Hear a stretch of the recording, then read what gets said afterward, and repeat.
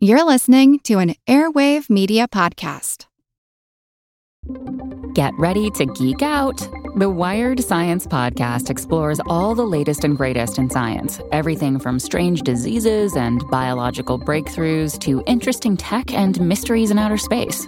Listen to Wired Science today wherever you get your podcasts. That's Wired Science wherever you get your podcasts. There are many types of algae found in bodies of water around the world, and sometimes they experience spurts of growth called algal blooms, and the effects can be devastating. I'm Jim Metzner, and this is The Pulse of the Planet. The algae normally are in small numbers in the ocean and don't bother anybody, but occasionally conditions get right where the algae will go from a few cells per milliliter to thousands of cells per milliliter, and you can see this by the color of the water. Often it turns a reddish color.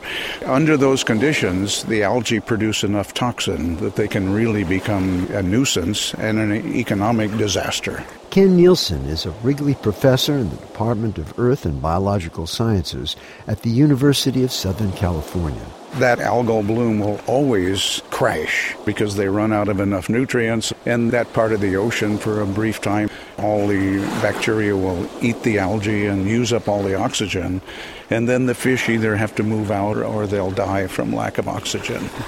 We don't really understand what causes an algal bloom, which nutrients will allow that to happen and how they build up and how you know that it's happening. What would be really valuable would be to have an early warning system so that you could see if something was going on, and if you knew what was causing it, then you could try to stop it.